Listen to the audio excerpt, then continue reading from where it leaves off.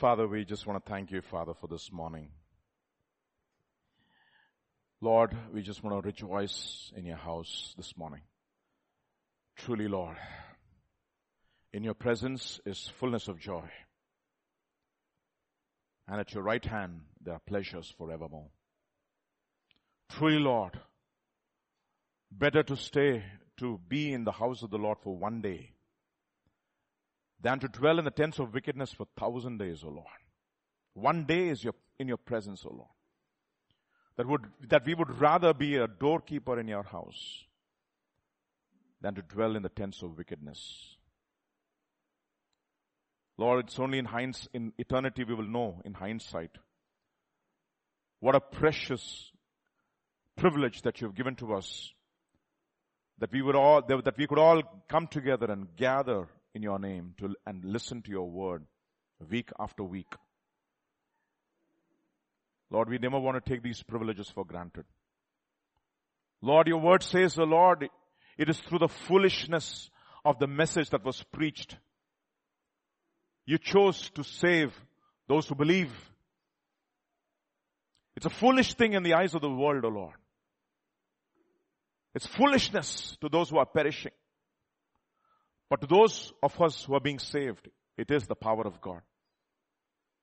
And therefore this morning, even as we are here gathered in your house to listen to your word, I pray, Father, that you would speak to our hearts. Fill us with your Holy Spirit. Anoint us, even during the speaking and the hearing of this word, that you would write your laws by the finger of your Holy Spirit on the deepmost parts of our inner man, on the tables of our heart, and in our mind, O Lord, so that we can walk in your ways. That's what your word says, O Lord. In the new covenant, it is not the external, but it is the internal.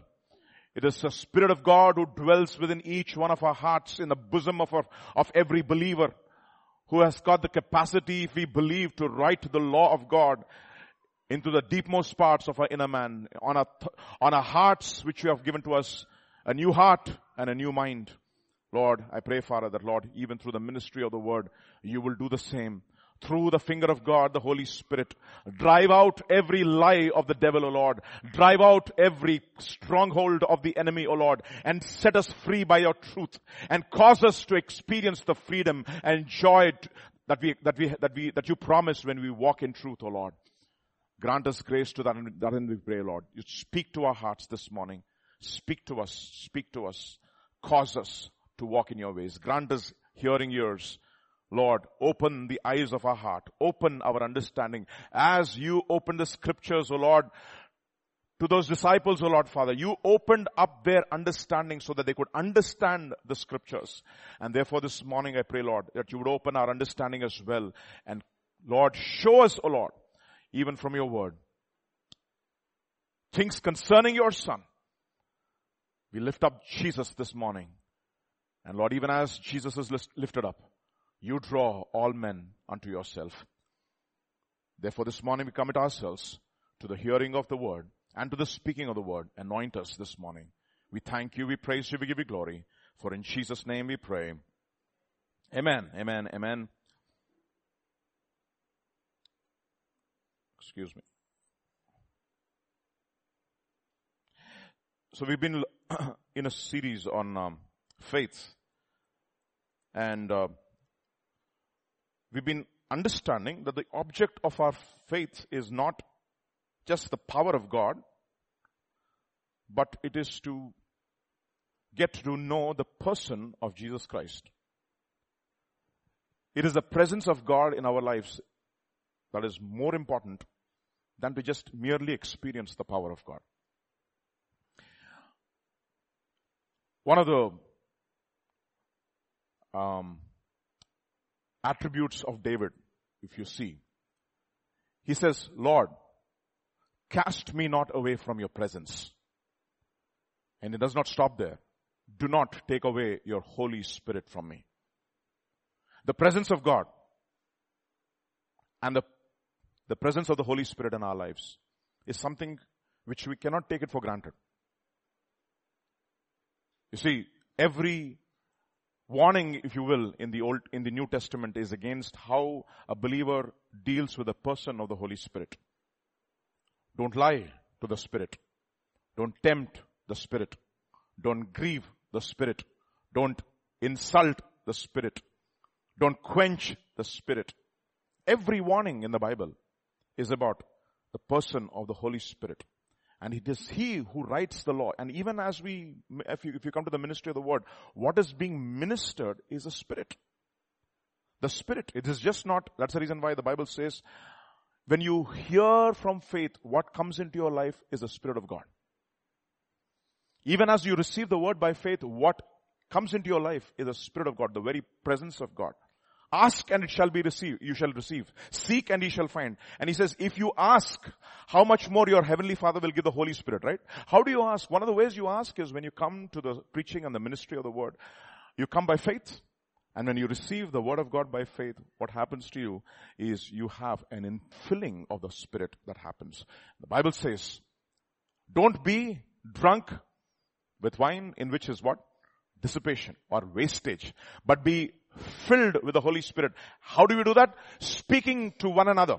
Isn't it interesting? Speaking to one another with psalms and hymns and spiritual songs, making melody in your hearts unto the Lord. It is through that speaking to the preaching of the word, and when you receive the word by faith, there's an infilling of the Holy Spirit that happens. So receive this morning the Spirit. Of course, we are talking about the person of Jesus Christ, and this morning I just want to look at one important aspect of what we should endeavor as believers to concentrate on. Let's read from Hebrews chapter 12, and this is verse 1 and 2. Very familiar passage, and we will look at some important truths from this one particular phrase. Hebrews chapter 12. Therefore, we also, this is verses 1 and 2. Since we are surrounded by so great a cloud of witnesses. And who are these witnesses? Chapter 11, you'll see the entire chapter on the heroes of faith, the hall of faith, as they say. And every testimony, if you see the witnesses, you see is the work of the Spirit in their lives, or the testimony of Jesus Christ, or it is the Christ in them that speaks to us. Let us lay aside every weight and sin which so easily ensnares us, and let us run with endurance the race that is set before us. Yesterday we looked at a very important aspect of faith. If you were listening to the pastor's conference, a faith that endures, right? Enduring faith. So how does one get this enduring faith? We are surrounded by so great a cloud of witnesses. But in these witnesses, in order for us to have an impartation of this enduring faith, what are we supposed to look for in these witnesses? The next verse will say, looking unto, see, that's the key. Looking unto Jesus, the author and the perfecter of the faith. So even as you read about the testimony of Abel, the testimony of Enoch, the testimony of Noah, the testimony of Abraham, the testimony of all those people of the heroes of faith in Hebrews chapter 11, and also the heroes of faith through the Bible. What are we looking for? We are looking for Christ in each one of them. How the Christ in each one of them by faith overcame. Okay. So we are surrounded by these witnesses, but what are we looking for in each one of them is Jesus. Okay, looking unto Jesus. So when you look, so this is a very important thing, no? This looking unto Jesus is not a small phrase, it's a phrase loaded with meaning. Who is he? He is the author. That means he's the one who's begun this faith. And he is the perfecter. He's the one who will finish this journey of faith.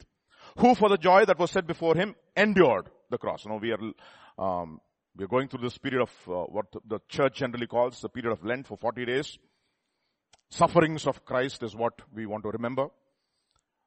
But one of the things that we need to realize, what did Jesus through his sufferings learn? What did he learn? Obedience. We might go through the period of Lent and not have learned obedience. That will be a waste, right? So, looking unto Jesus, the author and the perfecter. So in all these witnesses, what are we supposed to look at? Look at Jesus. There'll be so many things in the background. You see, when a photographer creates a frame, okay, he creates a lot of things in the background, but there is something which is very important for us. He wants to convey a particular thing through an image. What does he do? He creates a frame. In the frame, there'll be so many things. But all those features in the frame, in the picture, are to accentuate a particular idea or thought that he's trying to convey. You understand? Okay. So what happens if you get lost in the background, you'll miss the whole purpose of the picture. So even as you read the Bible, there'll be so many details which are given in the Bible. You see, in all the details, what are we supposed to look for? We are supposed to look for that one person, the person of Jesus Christ, which is the center theme of the entire scriptures from Genesis to Revelation. Otherwise, we'll listen to the entire Ramayana, and the standard question is, who is Sita? We have forgotten. Okay. So the whole purpose is that we look for Jesus in every frame. So if I were to look at the Bible as a movie, what am I supposed to look for? Jesus in every frame. You understand? Jesus in every frame. So that is the whole purpose is to look unto Jesus, the author and the perfecter of our faith. So if he is missing in the frame, then there's no point. Okay, so we can talk about stories, we can get inspiration, etc., etc., etc. But we haven't looked at Jesus, then the whole purpose is defeated. So we have to look for Jesus because he is the author of the faith. How do we have this impartation of this faith? We look at Jesus. Okay, let's read now from Hebrews chapter 12. What does the phrase looking unto mean? Looking unto means very important. To turn your eyes away from other things and to fix. Everybody say fix. Fix them on Jesus. Okay. I told you, so many times I think mentioned this. There are 2 awards that sports people get in India. People who are involved in sports get in India. First is what is called Arjuna Award. The other is called Dronacharya Award. Okay. Who is Arjuna Award? Why Arjuna Award? You remember the story of Arjuna? Okay. Everybody says, all the brothers and the cousins come and tell their guru, you are very partial towards Arjuna. He says, you come here, you fellows. I'll tell you why I appreciate him. Okay. So he says, there is a bird there. I mean, he puts some kind of a toy. And he says, you have to aim the eye and shoot the eye. So, one by one, all the Kauravas and all the Pandavas, they come in line. And Dronacharya asks them, what do you see? The first fellow says, I see the birds, I see the leaves, I see the tree, and I also see the bird. He says, you will not hit. One by one, everybody comes. And then the final student is Arjuna. And what does Arjuna say? I only see the eye. And no wonder See, the problem is this, what is plan B for me? I mean, I was discussing with the brothers yesterday. There is only plan A. Plan B is to make plan A work. That's all. Okay. There is no plan B. How do I get plan A to work? Okay. So what is this? Fix your eyes on Jesus. Looking unto Jesus. When I teach my children any songs, especially Telugu, if they get distracted here and there, they will not get it. So what I tell them is, all the small children especially, they get distracted so easily, right? For the first 3 or 4 minutes, I say, don't do anything, just look at my face. Have you seen children? Can they look at you straight for 1 minute without turning their heads? No. So right from childhood, I want to teach them. Okay, he said, I'm not going to teach anything. Just stay there. All of you come and stand next to me. I'm sitting on the table, on the chair, and I say, just look at me. So Atira is here. She will move to the other side. And Evangeline, she looks upstairs and one fellow is dancing up and down, up and down. And I said, hey, wait. Everybody, look at me. And again, after 20 seconds, they're just getting distracted. Again, I say, look at me. And then I teach. Otherwise, what happens? Nothing happens. I keep telling you, in Sanskrit, there's one very powerful sentence. Guru mukhasya vidya labhyate. If you cannot concentrate, and if you're interested in so many other things, this is what is looking unto, to turn your eyes away from all those things that distract you and to fix. I tell my children, it is not important for you to be intelligent, smart, or a genius, because an unrewarded genius is almost a proverb. I have seen incredible amounts of geniuses in my life who are ultimately put on the shelf. Okay. And that's the reason why Albert Einstein says, no, who's genius? 99% perspiration, 1% inspiration. I agree with him. Fix. So what are we supposed to be fixed? Fixing our eyes on. So even when you read the Bible, one of the things that I would encourage you to do is, where is Jesus in this picture? Okay. Where is Jesus in this chapter? Okay. Isaiah chapter 45, verse 22. Look unto me. Who's that? Who's that? Jesus, right? Look unto me and be ye saved, all the ends of the earth, for I am God and there is no other. In other words, there is only one God. Don't get distracted with so many other things who are asking for your attention. You get up in the morning, this fellow is there. I think one day, during this Lent, I want to do 21 days fasting from phone, if it's possible. Really, honestly, throw this fellow and this computer, and just for 21 days, also forget about food and concentrate and just read the Bible. Yesterday, Pastor was talking about Smith Wigglesworth, his testimony. He did not read any other book other than the Bible in his life. And he was not very educated. One thing that he read was his Bible. That was a powerful sentence. I said, Lord, so many things I want to read. I want to read news. I want to listen to this news. I want to listen to that news. And most of the news is bad news. It will not impart faith at all. All it will impart is frustration and unbelief. There are two kinds of, Christians. No. I call them FCC. First Frustrated Christian Club. There are members and honorary members. You know what members, right? All frustrated Christians come together and they say, we are all members. If they don't see a frustrated fellow, they say, you are frustrated, we make you an honorary member. That is Joseph and his brothers. Okay. Look unto me. Put your eyes focused on Jesus. So many things asking for your attention. Most of them, when you listen to them, you get frustration and unbelief.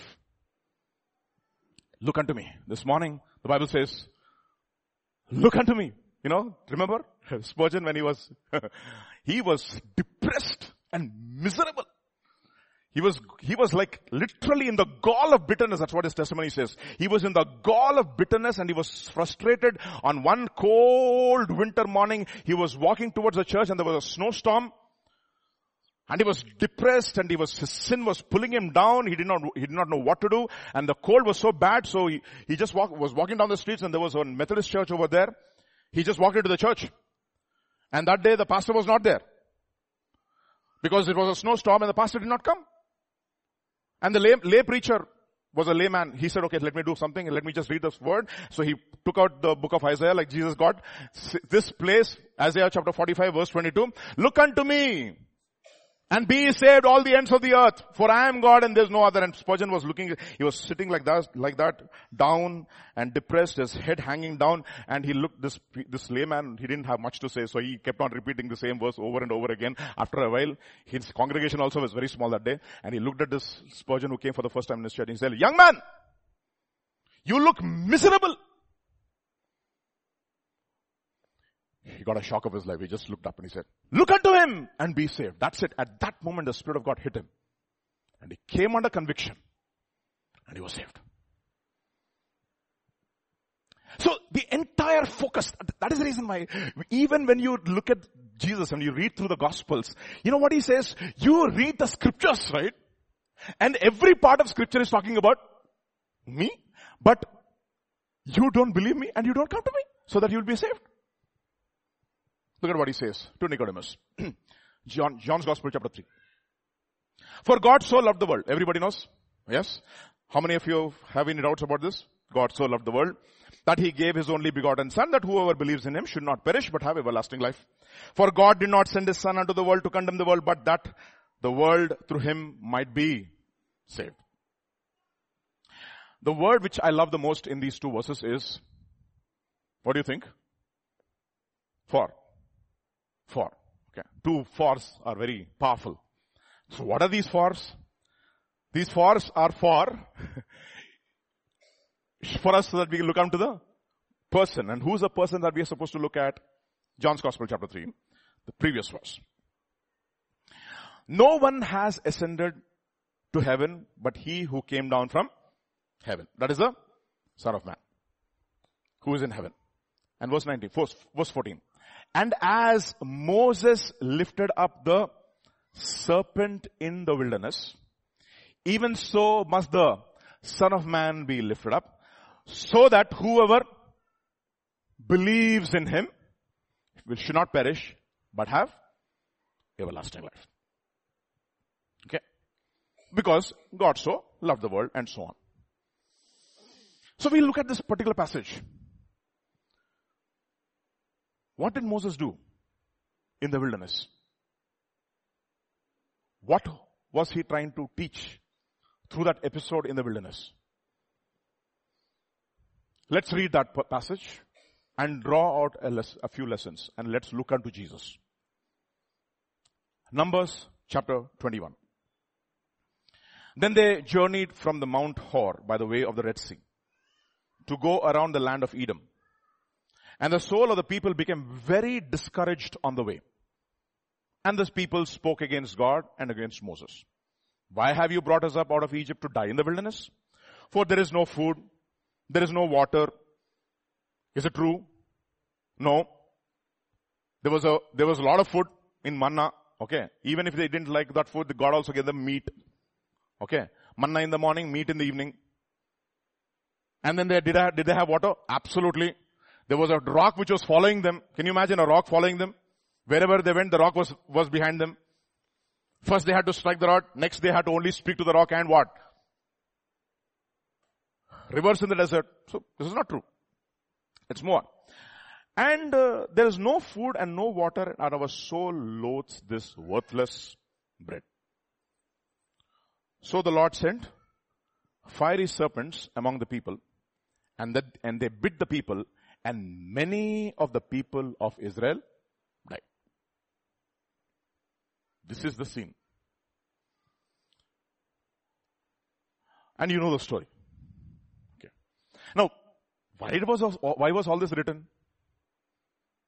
The reason they were written, the experiences of Israel in the wilderness are for us to learn. For us to learn from. Look at what it says in 1 Corinthians chapter 10 verse 11. Now all these things happened to them as examples.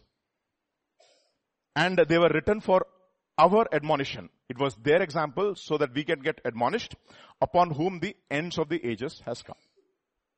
So this is the purpose. What is the purpose? To teach us from their examples what is happening over there. What is the example that God is trying to teach? What is the lesson that God is trying to teach here? Let us read each one of those verses carefully and see what the Lord is trying to teach. Numbers chapter 21. Then they journeyed from Mount Hor by the way of the Red Sea to go around the land of Edom. And the soul of the people became very discouraged on the way. You see this word? Discouraged. Other translations will use the word impatient. Okay. This is very, very interesting word. This word in actually the Hebrew language implies reaping or harvesting. Okay, they're harvesting something. What are they harvesting? There is a law. Whatever you sow, yeah, you can complete. And that also you will reap. But actually what you sow, you will reap much more. Okay. They've been sowing certain things in all these years. Let me tell you something. We also sow. Our current situation, wherever we are in, is a result of a lot of sowing. Okay. What I call as making choices. Decisions that we have made. Words that we have spoken. Relationships that we got ourselves into. The careers that we have chosen for ourselves. Everything in our life. There is one law that you can never escape. The law of sowing and reaping. And the Bible very clearly says, God is not mocked. Whatsoever a man sows, that's exactly what he will reap.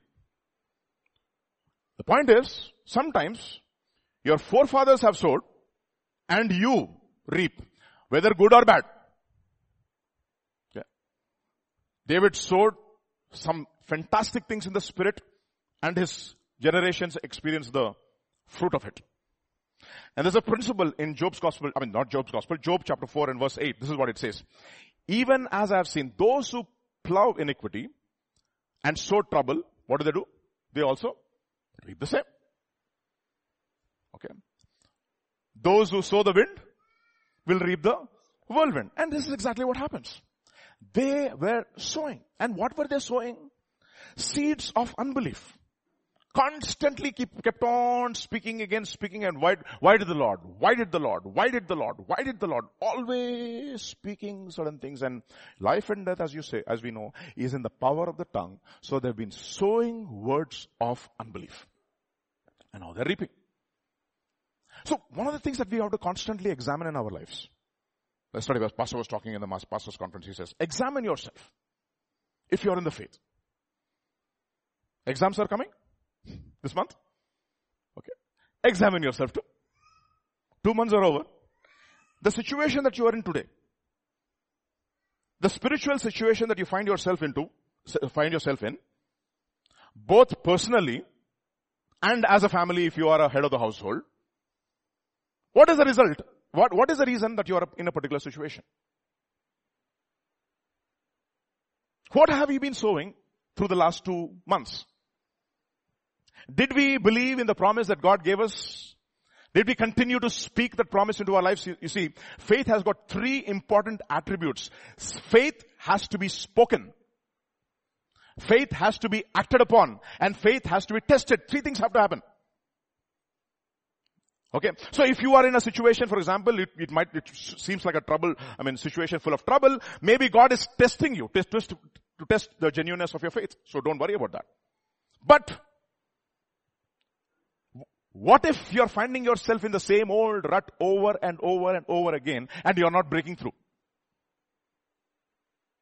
When you examine yourself and you look at your life and say, Lord, the result of all these things that are happening in my life, could they have been avoided? Absolutely. Most of the things could have been avoided. But I chose.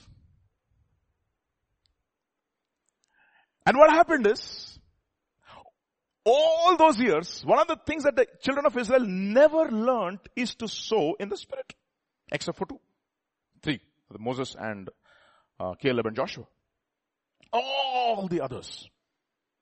The Bible says in Jude, having brought children out of Egypt, what did they do? What did he do? He destroyed them in the wilderness, all those who did not believe. So, look at our lives. 3 months over. 2 months is over. Look at my life. Look at my spiritual situation. Do I enjoy the word more? Do I enjoy my family more? Do I enjoy my work more? How is my life? How is my life? Honestly, if the kind of choices that we make, are they choices of faith or are they choices of sight? So examine your harvest. All the time keep examining it. And sometimes, one man of God says no, an unexamined life is not worth living. Examine. So examine. So they sowed and they were frustrated. Let's move on. And the people spoke against what? God and against Moses. You see, this is one of the major problems. I was talking to one sister the other day. She was discussing with me some issues and concerns that she has in her family. And in the course of our discussion, one of the things that I told the sister, I said, sister, in my life as a Christian and in a few years of my ministry, I have seen very few people who take responsibility for their own actions. Very few. Very, very few. Very few people. It's so rare to find one genuine person who says, you know what, Lord, I am responsible. Very rare. Isn't it true? Why have you brought us up out of Egypt to die in the wilderness? For there is no food, there is no water, and our soul hates this worthless bread. Despising the word too. Now the result is remarkable. The result is something which is mind-blowing. Sometimes I wonder how God looks at certain things in our lives. Certain sins are very, very serious in the sight of God. Numbers chapter 21, this is what the Lord says. The Bible says, the Lord sent fiery serpents among the people.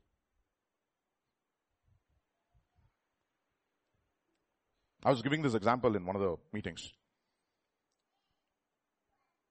Some some homes, when you go to their home, there's a board on the gate. What does the board say? Beware of dogs. Okay? Your friend invited you. Okay, one of the things recently I'm finding trouble with is one dog in our colony. That fellow, he looks at me, he gets agitated. I don't know why. And I want to talk to him and reason with him. It's not going to be possible. And I wanted to also do certain things, call the MCH fellow and take them, but he has got a collar. So obviously somebody owns the dog. I don't know. But let me tell you what it means. What I'm trying to convey here. So when you go to a home and you don't appreciate dogs much, even if it is a pug or a very friendly dog, what you would ask your friend, please tie your dog. Okay. Now, unless the dog is tied, you cannot go inside and enjoy the fellowship or whatever the invitation that your friend has called you for. You cannot do that. So first you want to make sure, beware of dog. Anna, Kateshnava, first thing. And then I will enter. Okay. Please, for me, I am not like Pastor James, okay. I cannot tolerate dogs somehow. Okay. It cannot. Even till date, it's impossible for me to fathom a relationship with a dog. Okay. But because the other day I was so frustrated with this dog, I said, how do I deal with this? So I said, I'll take a stick. And I took a stick, big stick, and I just tapped the ground like this. All the dogs in the colony started shouting at me. Even the Tommy who is, more or less friendly and afraid of me. I threw that thing out to the side and I said, okay, let me escape this dog somehow, take another route. So what I'm trying to convey here is this. As long as a dog is restrained, you can have fellowship, you can enjoy. At least me, with a peace of mind.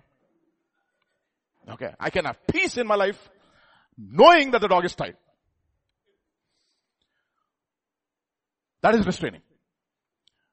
What happens is, here the Bible says, the actual word, sent. The Bible says, God released fiery serpents among them. What did he do? He released, meaning, something was holding back the fiery serpents. Okay? And because the children of Israel did something, God removed the restraints. And automatically, what came? Fiery serpents came into their lives and started biting them. And many of the people died. Many people died. That word sent means God did not send him, said God does not send like this. God released, meaning he just removed the restraints. I'll give you an example from the Bible. 1 Samuel chapter 16. 1 Samuel chapter 16. But the Spirit of the Lord departed from Saul. Okay? The moment the Spirit of the Lord departed from Saul, what happens?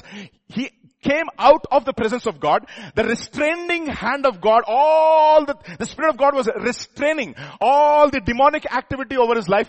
That was removed. And like yesterday we heard in the Q&A, nature does not allow a vacuum. What happens?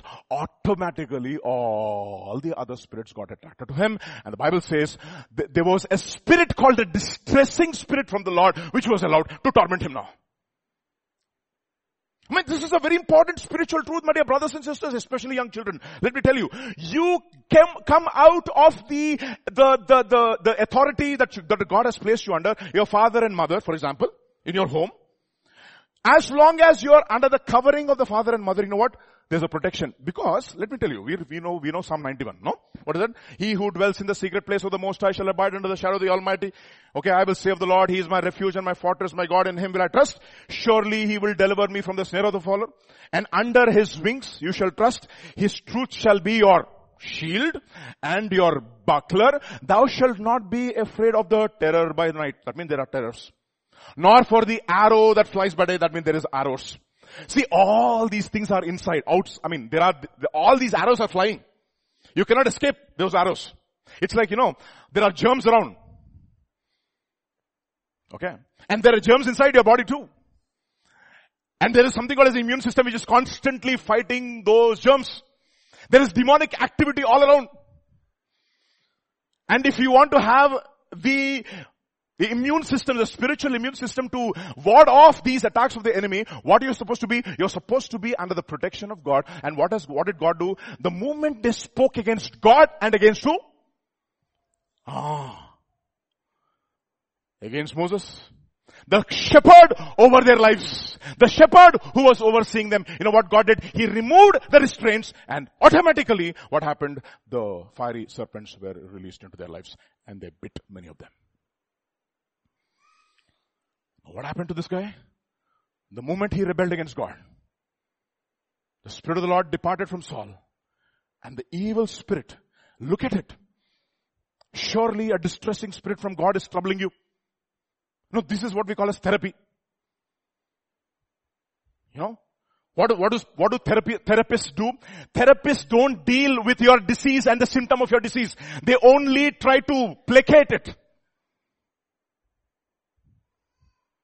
So, David comes, David plays the music, and for a period of time, because of the anointing over David, the evil spirit goes off. But the moment David goes off, what happens to him? Evil spirit comes back. You see? Another example. 1 Kings chapter 22. Also Jehoshaphat said to the king of Israel, please inquire of the word of the Lord today. Then the king of Israel gathered the prophets together and 400 men. And said to them, shall I go against Ramoth Gilead to fight or shall I refrain? So they said, go up for the Lord will deliver it into the hand of the king. These are what we call as yes men. We will always say good about you. And then Jehoshaphat said, is there still a prophet of the Lord here that we may inquire of him? Everybody is saying the same thing. What is this, Baba? And then maybe one fellow said, in the mouth of 2 or 3 witnesses, everything gets established. Come on, this is from the Lord. But deep down inside of his heart, Jehoshaphat had some kind of a discernment. He looked at these fellows and he said, these guys are not very genuine. I can see sometimes genuine people.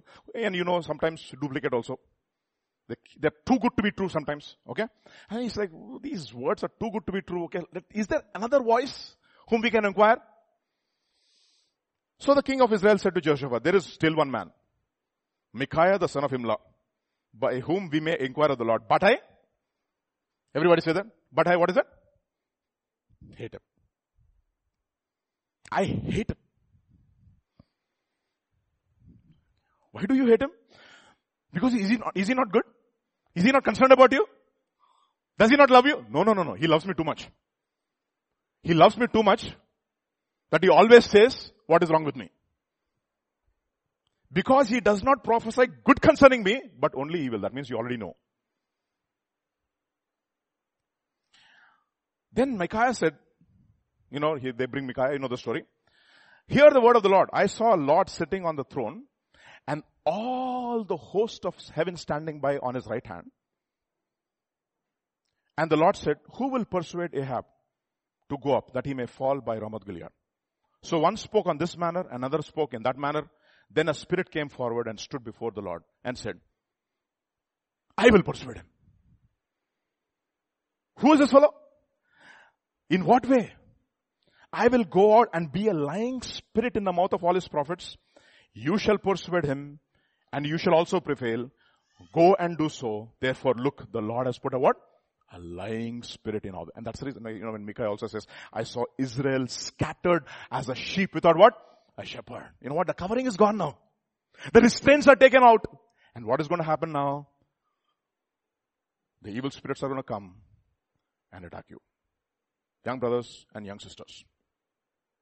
Older brothers and older sisters too. There are certain protections that God gives us. As long as you stay in that protection, you are safe. The moment you go out, there are arrows. You cannot stop the arrows. There are so many ideas. You cannot stop those ideas. If you want to insulate yourself, that's the reason why, the Bible says you're not supposed to be, you have to be insulated from the world. It's like a fish in salt water. Saltwater fish. Okay. You buy saltwater fish. When you come back home, after you cut it, what do you put into it? Again, salt. Why? The salt is everywhere outside, but not inside. It was insulated from salt. So as long as you stay under the protection, God will, there are certain, hedges. And, dogs will not come and bite you. Okay. All the spirits are like these stray dogs on the streets of Hyderabad. Okay. As long as you stay under the protection, these dogs will not come to you. That's the reason that the Bible says, when Jesus was suffering on the cross, he says, dogs have surrounded me. Dogs! Demonic spirits. Okay. So, 2 Thessalonians chapter 2, verse 10. With all unrighteous deception among those who perish because they did not receive the love of truth that they may be saved. And for this reason, what will God do? God will send them a strong delusion that they should believe a lie, that they should all be condemned who did not believe the truth but had pleasure in unrighteousness. God gives you over. So understand this. Okay. Protections. Another way. You fall into trouble. You get into trouble. Proverbs chapter 23. Do not look on the wine when it is red. When it sparkles in the cup, when it swirls around smoothly and at last it bites like a what? Serpent. What does it bite? It bites like a serpent. Ultimately it bites like a serpent. And your eyes will see strange things and your heart will utter perverse things. You will be like the one who lies on the midst of lies down in the midst of the sea, or like the one who's on the top of the mast. They have struck me, but I was not hurt. They have beaten me, but I do not feel it. When shall I awake? When am I seek the next drink? You see that? What is this? The things, temptations, attractions in this world. Again, God says these are some places where you are not supposed to be. Don't be there. Don't choose these friendships. Don't choose these relationships. Stay away. It might look very nice. Ultimately, what happens? It will strike you like a serpent. Give another example. Judges chapter 16. Judges chapter 16. And she said, the Philistines are upon you, Samson. You know this story, right? So he awoke from his sleep and said, I will go out as before, as at other times, and shake myself free. But he did not know that who departed from him? The Lord departed from him. Now he is open to the demonic. All these things have come and destroying him spiritually. You see, don't is to stop at the first time. When it's easy to say no for the first time. Next time when you compromise, it'd be very difficult to say the no the second time. That is the reason why Daniel, he purposed in his heart. The first time he had this food from the king's table, he said what? What did he say? No. Otherwise, later on, it becomes very, very difficult. How far can I push the boundaries and not become an addict? How far I can push the boundaries and not become, that it may not become a vice. Say no the first time. Don't even try. When we were kids, in our school there used to be, there was this anti-drugs campaign. Okay. So they were teaching, because from those days itself there used to be a lot of peddlers on the streets. So in the school they were actually, educating us. You know what they did? They got this, movie, and they showed this guy who was an addict. His final stage was the guy was like a corpse, completely like this, totally disheveled and disoriented. They showed that picture, and that picture stayed in my mind. And I said, I never want to go there. I never want to go there. And you know what that person who said, who was educating us, he says, everybody, they take the first thing, when they take the first puff or the first bite or this thing, they think they can overcome it. It's easy. They will say it's all in the mind, bro. Ultimately, it becomes a stronghold, and they don't have the strength to overcome. And over a period of time, they realize that now it's become a vice, and they become a slave. Don't push the limits. If you push the limits, you're tempting Christ. 1 Corinthians chapter 9 chapter 10 verse 9. This is how the Bible looks at this entire episode in Numbers chapter 21. Now, nor let us tempt Christ. What is that? Tempt Christ as some of them also tempted and were destroyed by the serpents. You see that? Tempt Christ. Don't push the limits. So, they pushed the limits. They tempted Christ. They chose the wrong ways. The restraints were removed. The serpents came, bit a lot of them. Some of them died. And then, the story goes on. So the Lord sent fiery serpents, and they bit the people, and many of the people died. Numbers chapter 21. Therefore the people came to Moses and said, we have sinned. For we have spoken against the Lord and against you. Pray to the Lord that he may take away the serpents from us. So Moses prayed for the people. And look at the solution of God. Numbers chapter 21. Then the Lord said to Moses, make a what serpent? A fiery serpent. And set it on a pole. And it shall be that everyone who is bitten, when he, what? Looks at it, shall live. Okay. So Moses made a bronze serpent, put it on the pole. So it was, if a serpent had bitten anyone, when he looked at the bronze serpent, he lived. What did he do? He just looked at the bronze serpent. Now, what is this looking? What happened when they looked at the bronze serpent? Ultimately, what happened to them? They lived. If you do not look at the bronze serpent, you will die. Very simple. Okay. If you want to pass from death to life, what should you do? Look at the bronze serpent. Romans chapter 1. We know this verse very well. Romans chapter 1, verse 16 onwards, 16 and 17. For I am not ashamed of the gospel of Christ, for it is the power of God unto salvation for everyone who believes. For the Jew first and also to the Greek, for in it the righteousness of God is revealed from faith to faith, as it is written, the just shall what? Live. Understand that. If you want to live, look at the bronze serpent. Look at the serpent. Look unto him. So what should I look? What did I commit? I committed sin. So what should I look? I should look at the person who was made sin, so that I can be made what? Righteous. So 2 Corinthians chapter 5 verse 21. This is what it says. For he made him who knew no sin to be sin for us, that we might become the righteousness of God in him. This is as simple as that. The gospel is so simple. What is it? Look unto Jesus. What happened to him? On the cross, he was made sin for my sin. He took my sin upon himself so that I may be made what? Righteous. So if you believe that, you will live. Otherwise, you will die. Galatians chapter 3 verse 13. We know this verse very well. Christ has redeemed from the curse of the Lord, having become a curse for us. For it is written, cursed is everyone who hangs on the tree. So on the tree, he was hanging. On the pole, he was hanging. He was made a curse so that we may enjoy the blessing. So if you want the blessing, look unto him and believe. So how does this believing happen? Let me give you an example. Luke's Gospel chapter 23. Luke's Gospel chapter 23. This is the dying thief on the cross. How he looked at Jesus. Verse 14 onwards. The other answering said, rebuked him and said, do you not even fear God, seeing you are under the same condemnation?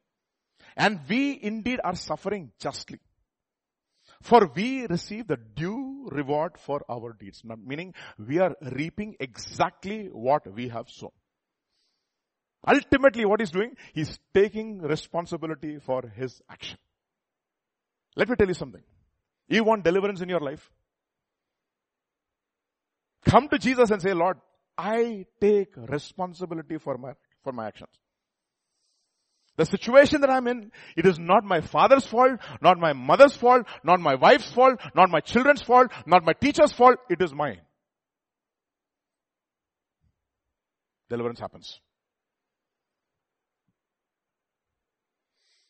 So God sees that. God sees. He knows who truly believed. You see? He knows who truly believes. That's the reason why he says, David said, Pharaoh says, I have sinned. Balaam says, I have sinned. Achan says, I have sinned. After everything has happened, so many people have died. After all that has happened, and when he is found out, he says, I have sinned. Saul says, I have sinned. And two people also say that I have sinned. David says, I have sinned. And the prodigal son says, I have sinned. We indeed justly, for we receive the due reward for our deeds. But this man has done nothing wrong. And one of the practices that I want to constantly do in my life, when I'm in a situation, Lord, this situation is because of my sin. My decisions. And when you take responsibility for your actions, you know what happens? Deliverance starts in your life. That is the reason why he says, he who hides his sin will not prosper, but he who confesses and forsakes, what does he obtain? Mercy. The situations will not change until and unless we take responsibility for our actions in our life. We want to experience that faith. The faith, that transmission of the power into our lives. We have to take responsibility for our actions. Then he said to Jesus, Lord, remember me when you come into your kingdom. And you know what Jesus says? And Jesus said to him, assuredly I say to you, today you will be with me in paradise. Today. Of all the people in this world I've seen, the first person who actually took responsibility for his actions, this is the person. This is the person. Nobody else. In all my years, 3.5 years, maybe Jesus was saying, you know what? Finally I looked at one fellow who said, you know what, Lord, I am reaping what I sowed. I am responsible for this mess. And Jesus says, absolutely, you're forgiven. Your sin has been removed. That's exactly what God tells Jesus, right? So David, I have also taken away your sin. So the first aspect of looking at Jesus, that he took the penalty for my sin. And if you truly repent and believe, you see, so many people died. A lot of people were bitten and some of them died. Why did they die? Because were they worse sinners than the others? No. And the Bible says in Luke's Gospel chapter 13, you remember? Pilate mixed the blood of the sacrifices with those fellows who were killed. And Jesus says, do you think they were worse sinners than them? No. Unless you repent, you will also what? Likewise perish. The tower which fell on those people and so many people died. Do you think they were worse sinners? No. Unless you repent, you likewise perish. So many people died today. Today so many people might have died in an accident. Do you think they are worse sinners? No. Young people died in, remember, Pastor was talking about the accident that took place in Greece. So many people died. Were they worse sinners than us? No. Unless we repent, we should also likewise perish. So this morning, first thing, look unto Jesus. Very simple. That He became sin for my sin, so that I be made righteous. He became a curse for my curse, so that I could enjoy His blessing. See? Very simple. That's the first part of the message. Simple. Gospel is very simple. He became my substitute. He died in my place. The dying thief rejoiced to see the fountain in his day. And there may I, though while as He, will wash all my sins away.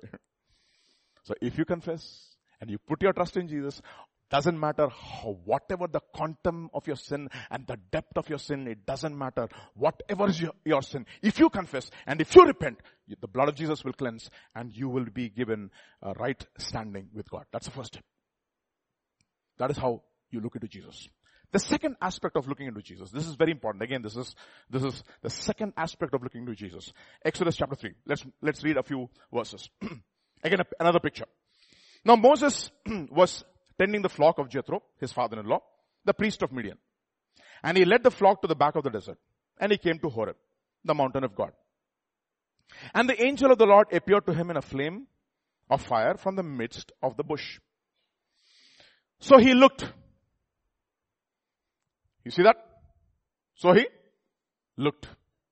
And behold, the bush was burning with fire, and the bush was not consumed. Now what is this? There's a bush. The bush is on fire, but the bush is not consumed. What is a fire a symbol of? Symbol of fire, the symbol of judgment. Okay? Fire, a symbol of judgment. Fire is all around the bush, but the fire is not consumed. Why is the fire not consumed? Because somebody else took my judgment. Who's that person? Jesus. So, is a picture of the cross. It's a picture of death, burial, and resurrection of Jesus. How do I know it? This is not my idea. Look at what it says in Matthew's Gospel according to Matthew chapter 22. Jesus answered and said, "You are mistaken or you are deceived, not knowing the scriptures nor the power of God. For in the resurrection they neither marry nor are given in marriage, but are like the angels of God in heaven." And look at what it says. Next verse. "But concerning the resurrection of the dead, have you not read what God spoke to you by God? What was spoken to you by God, saying, I am the God of Abraham, God of Isaac, God of Jacob. God is not the God of the dead, but of the living. And when the multitudes heard this, they were astonished at this." And what is he referring to? What is he referring to over here? Luke's Gospel chapter 20. "But even Moses showed," you see that? The burning bush passage, "that the dead are raised when he called the Lord, the God of Abraham, the God of Isaac, and the God of Jacob." So who is appearing in the burning bush? The angel of the Lord is appearing. Who is the angel of the Lord? Jesus Christ. In his pre-incarnation form, he's a theophany. He's Jesus Christ. What is the picture of? It is a picture of the death, burial, and the resurrection of Jesus Christ. Okay. So this is the picture of the resurrection. This is a picture of the cross. Now what happened? Moses turned aside and he looked. Let's go back to Exodus chapter 3. So he looked, and behold, the bush was burning with fire. The bush was not consumed. Then Moses said, "I will now turn aside and see this great sight." Now remember, what is looking unto mean? I told you. Turning away from all the other things and what? Fixing your eyes on Jesus. Now what is Moses doing? He's turning aside and fixing his eye on Jesus. And look at the word, next verse. Very interesting. It says, "When the Lord saw that he turned aside to look." See, not every look is a look. The Lord has to see whether there is faith in that look or not. The Bible says the Lord saw that the wickedness of man was very great, and every thought and the inclination of his heart was what? Evil continually. Okay, so God called him from the midst of the bush and said, "Moses, Moses." And he said, "Here I am." And he said, "Do not draw near this place. Take your sandals off your feet, for the place you stand is holy ground." Now, what is this a picture of? What am I supposed to look at? No, there are three aspects we have been hearing through the week we've been hearing. If you want to overcome sin, what do you need? Excuse me? What do you need? Yeah, okay, fine. If you want to overcome sin, how do you overcome sin? By? Anything which is not of faith. So how do you overcome sin? By faith. Okay. How do you overcome the world? Whatever is born of God overcomes the world, and this is the victory that overcomes the world, even our faith. Okay, so I'm refreshing, okay? I'm not teaching anything new. Now the third thing. I want to withstand the devil. How do I overcome the demonic? Standing firm in faith, I resist him. So 3 things I need. I need faith to overcome sin. I need faith to overcome the world. I need faith to resist the devil. How do I get this faith? You understand? I want to overcome sin. I want to overcome the world. I want to overcome the demonic. How do I get this faith? I need faith. How do I get this faith? Now the Bible, we already gave a clue in Hebrews chapter 12. Looking unto Jesus. Where should I look? No, to get deliverance from the penalty of sin, I looked at Jesus on the cross, and I looked at him, and I put my trust in him and said, you know what? He was made sin for me, so that I be made righteous. This is what we call as identification. He was bruised for our iniquities. Okay? He was chastised for our sins. The chastisement of our peace was upon him, and by his stripes. If you read the entire chapter of Isaiah chapter 53, just go and read how many times the word his and him, the pronouns are used. So many times his, him. Wherever it is not needed also, it is introduced. Why? So that your eyes are what? On Jesus.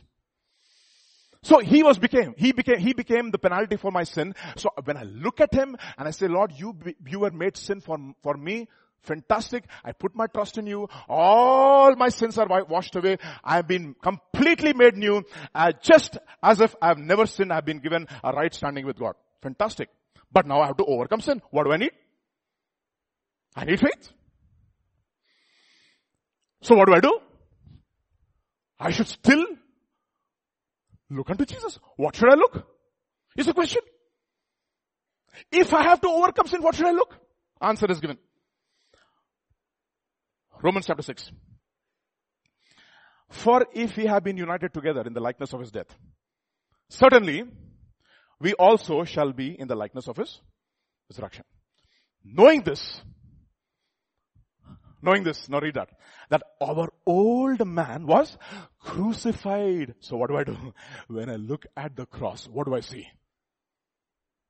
I see my old man crucified together on the cross. So that now what? I don't have to live in sin anymore. I can overcome the power of sin. So when I look at that, what is important into my life is faith. That's the first aspect. Okay? First aspect. Second thing, I have to overcome the world. How do I overcome the world? By faith. How do I get this faith? How do I get this faith? The answer is what? Looking unto Jesus. Where? On the cross. Galatians chapter 6. But God forbid that I should boast except in the cross of our Lord Jesus Christ, by whom the world has been crucified to me and I to the world. So when I look at the cross, what am I seeing? I'm also seeing all the influence of the world also being taken away on the cross. Okay? So the influence of sin, the nature has been dealt with on the cross. By faith, I appropriate that. Second, I also see the influence of the world has been taken on the cross. So the world has been crucified. Third, who's the next fellow? The demonic. Let us see. Colossians chapter 2. And you being dead in your trespasses and uncircumcision of your flesh, he has made alive together with him, having forgiven you all trespasses. That's exactly what he did. He forgave all your trespasses. How did he forgive you? By taking the penalty of the sin upon himself. So when you look at him on the cross, he has taken away the penalty of the sin. Look at what happens in the next verse. Having wiped out the handwriting of the requirements that was against us, which was contrary to us, and he has taken it out of the way, having nailed it to the cross. And what happens? Having disarmed principalities, powers, he had made them a public spectacle of them, triumphing over them. So even the demonic was taken on the cross. If I believe, so what happens? When the devil comes and says, you know what? The greatest weapon of the devil is, you know what? Condemnation and guilt. Okay. When you are tempted to sin, he'll say, God will forgive. It's okay. Just do it off now. Okay. You will not surely die. Just ask for forgiveness later, God will forgive you. Sin and ask forgiveness. Yeah. Or carefully sin. Okay. And he tempts you to sin. After you sin, now you are feeling very bad about it and hey, you hypocrite. Now you think God will forgive you? How convenient, no? How convenient? Full of condemnation and guilt. And many people cannot move forward because you know what? These thoughts of condemnation, these thoughts of guilt just torment them. Look at the guy, who was paralyzed. Why was he paralyzed? Because of condemnation. I feel it was because of condemnation. And his friend said, you know what? Jesus will heal you. He said, no, my sin is too much, bro. Too much. They said, you know what? Shut your mouth. I'm taking you anywhere. They went, they took out the roof and they put him down and Jesus saw their faith. Kya baat hai? And he said, son, can you imagine the first words that came out of his mouth was, son, your sins are forgiven you. What a statement. Who's saying that? God. Son, your sins are forgiven you. Is there anybody, who are your accusers, sister? Anybody? Woman? Accusing you? No one. I also do not accuse you. Go and sin no more. What a statement. The accusing finger of the devil is removed. You have freedom. That is the reason the Bible says they overcame him by the blood of the Lamb and by the word of the testimony. Who's this fellow? They overcame the devil. What is he doing? He is accusing the brothers night and day before God. All he can do is accusing. If the moment I sin, you know what your pastor did? Assistant pastor of Grace Tabernacle Church? This is what he's doing.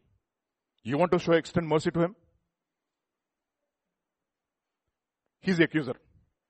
Father says, absolutely right. And then there is an advocate. That's what Bible says in 1 John chapter 2. I write these things to you so that you may not sin. But even if you sin, we have a who? Advocate. Who is he? Jesus Christ the righteous. And how is he able to forgive? Because he says, Father, I know what he did was wrong. Now he has confessed his sin. I have taken the punishment of his sin because I, through the Spirit, eternal Spirit, once for all, have taken all the sin of all mankind. You can forgive him because he has confessed and he has repented. Let him go.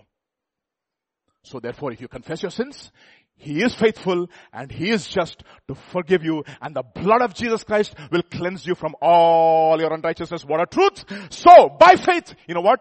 When you look unto Jesus, the power of the enemy is broken. The power of your flesh is broken. The power of the world is broken. If you appropriate this, faith is important and you're able to overcome the world. You're able to overcome your flesh and you're able to overcome the devil. Do you understand? Three things. I was thinking, Lord, how do I get this faith, Lord? I need faith to overcome my flesh, Lord, but I don't have. And God, you know what? The Lord answered me. He said, Vijay, very simple. Look unto me. I said, where, Lord? On the cross. I became sin.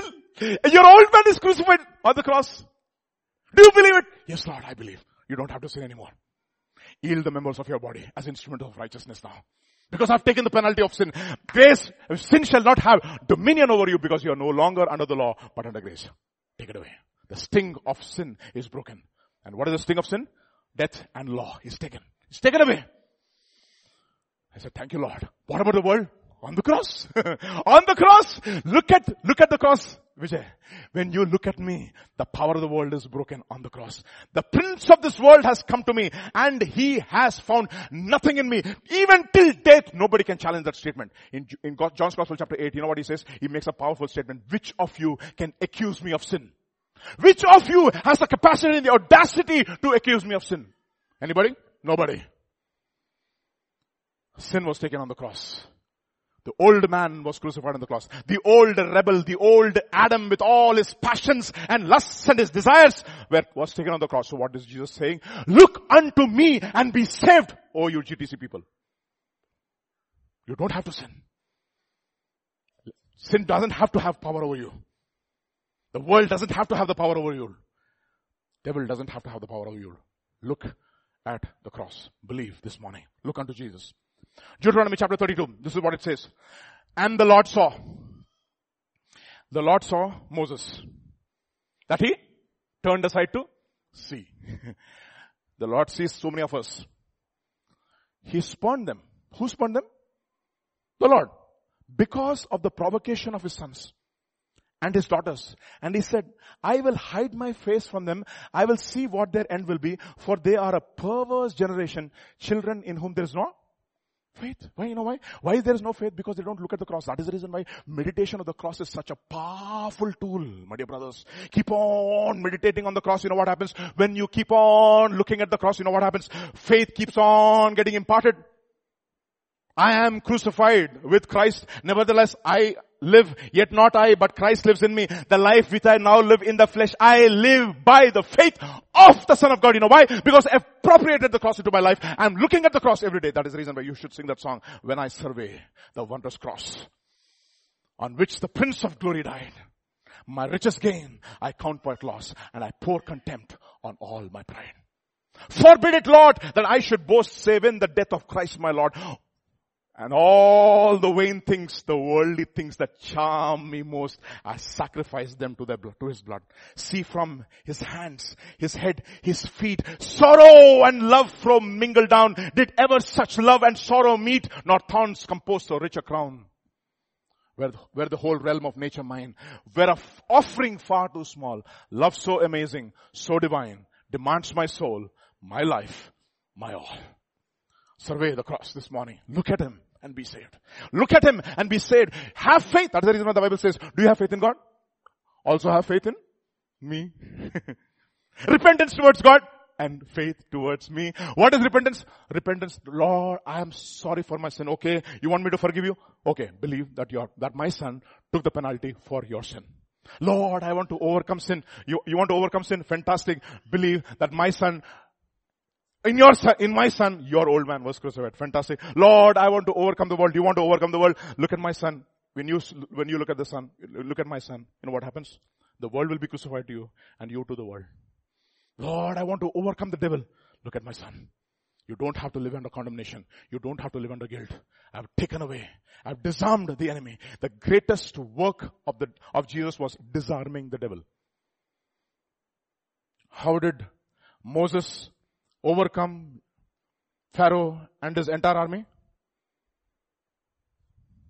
You know what he did? He disarmed them. How? Put a stick. They also put their sticks. This sticks fall. See, for Moses, stick is not important. God is important. For Jannes and Jambres, what is important? Stick is important.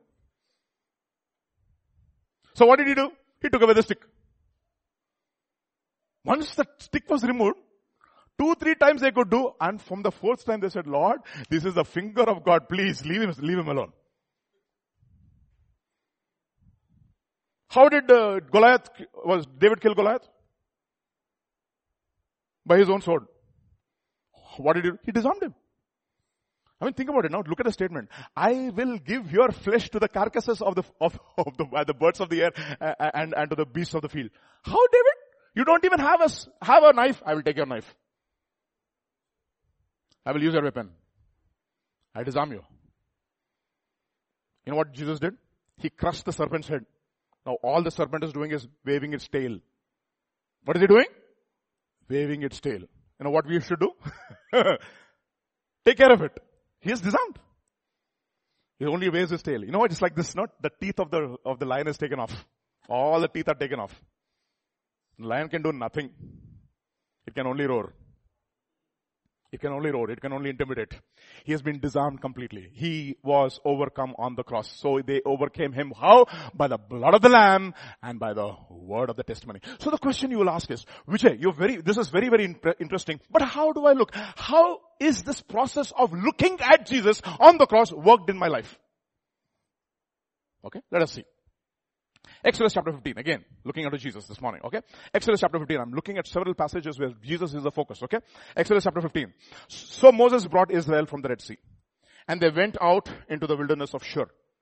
And they went 3 days in the wilderness and found no water. Now when they came to Mara, notice that word Mara. Okay? Mara. For they could not drink the waters of Mara, for they were bitter. Therefore the name of the place was called Mara. Exodus chapter 15 and verse 24. And the people complained against Moses. Starts there. Saying, what shall we drink? So he cried to the Lord. And the Lord showed him what did the Lord show him? A tree. So when the moment is a tree, what is it? It's the cross. So when he cast the tree into the waters, what happened to the waters? The waters were made sweet. The waters were made sweet. Okay, I'm looking at you, Jesus, right? But how does that work into my life? He did so many things for me on the cross. But the cross has to do certain things in me. So in order for the cross to do certain things in me, what should I do? He gave them an ordinance. He showed them a parable. He says, you know what? You guys, when you open your mouth, all that is coming is ingratitude and complaining and murmuring. All bitterness. In order for sweetness to come out of your mouth, what should happen? The cross should work in your heart. So in order for the cross to work in your heart, this is what I have to do. Exodus chapter 15. Let's move on. He doesn't stop there. And he made a statute and an ordinance for them. And there he tested them and said, if you diligently heed my voice and do what is right in his sight, give ear to his commandments, keep all his statutes, I will put none of these diseases on you, which I have brought on the Egyptians. For I am the Lord who heals you, or Jehovah Rapha. And as the Rickpit says, I am the Lord, your God, your doctor. Who's your doctor? I am the Lord, your doctor. I remember now when I went to a clinic so many days back. I went to the clinic. There's a Christian man. I entered into the clinic. The first statement on that, there's an arch over there. It says, Jehovah Rapha. I said, thank you, Lord. In other words, the doctor is saying, I don't heal you. I only give you medicine, but my God heals you. So what is that medicine? In order to experience this doctor, what is the work of the cross in my life? What should I do? Very simple truths here. First truth, on which every other truth is dependent upon. Heed, do, give ear, keep. 4 verbs. Heed, do, give ear, keep. But where does it start? Heed. Okay. What should you heed? Everybody read that. Heed the voice of the Lord. How? Diligently. Diligently heed the voice of the Lord. Now who is this voice? Teaching. Basically it is teaching. Okay. This is teaching is important. Okay. Now, where were they? They were at Mara. Okay. Mara means bitter. Also means rebellion. 2 things. It means bitterness. It means rebellion. So there are 2 bitter people in a home who were healed by Jesus. Who were forgiven by Jesus. But one was healed of her bitterness and one was not. How was one healed and how was one not? Give you an example. Luke's Gospel chapter 10. Now it happened as they went into a certain village, and a certain woman named, what's her name? Martha. You know what Martha means? She is bitter. Okay. That is what it means. She is rebellious, she is bitter. That's the 2 words. Rebellious, bitter. Welcomed him into her house. And she had a sister called Mary. You know what Mary means? And it's very interesting how people use Mary. On the contrary, Mary means rebellion. Bitter. 2 bitter people. Mar and Mar. Martha and Miriam. Both of them have Mara in their lives. Had Mara in their lives. And she had a sister called Mary. Now for the sister called Mary, she wanted to get rid of her bitterness. So what did she do? Sat at the feet of Jesus and heard his word. If you diligently heed my voice. Okay. What was she doing? She was sitting at Jesus' feet and was, you know what? She had an even terrible testimony, right? She was cured of how many devils? 7 demons. She would have been a bitter woman, maybe, I don't know, until Jesus healed her. But Martha was distracted and with much serving. So 2 bitter people. One is Martha. Both root words are the same. Okay, mar. Okay, mar. Okay, 2 mars in their sister. Okay, so they before they met Christ, if you go to their house, you will get mar. Martha was distracted. Okay, distracted. Okay, it's like typical Ruth and Naomi's situation. What does Ruth call herself? Naomi call herself? Mara. Ruth was the one person who dealt with the bitterness. So let's read on. Martha was distracted with much serving and she approached him and said, Lord, I told you, no? Who's the problem now? You are the problem. Lord, don't you care? Okay. And this is how I read my Bible now today. And Jesus answered and said to her, bitterness. You're worried and troubled about so many things. Another one. Rebellion. Okay. There's rebellion and there's double rebellion in you. You have rebellion and bitterness, both. You are worried and troubled about so many things. But how many things are needful? One thing. You know what?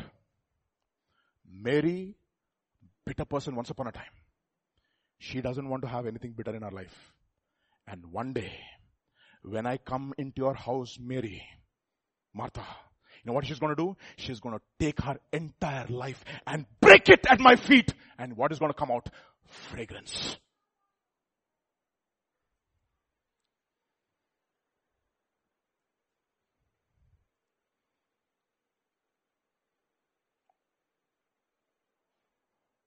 You know why? She was one person who dealt with her bitterness. How? She sat at the feet of Jesus. I remember the demoniac, no? The Gadarene demoniac. It says, this Gadarene demoniac was clothed in his right mind and at the feet of Jesus. Kya baat hai? What was he listening now? Listening diligently.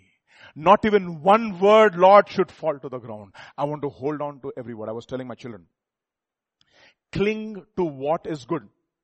Abstain from every appearance of evil. You know how should you cling to good? Imagine you're drowning. Okay. There is one small piece of wood that is floating on the waters. You're drowning.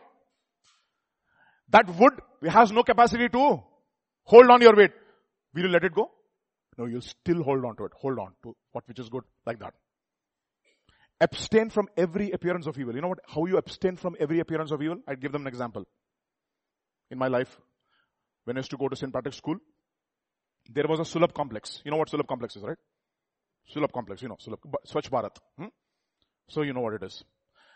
In order to, if you go 25 meters away from the, 25 meters, okay, almost you can measure it, okay. 25 meters away from the Sulabh complex, nice smell will come. So in order to escape that smell or avoid that smell, I used to take a roundabout route. You know why?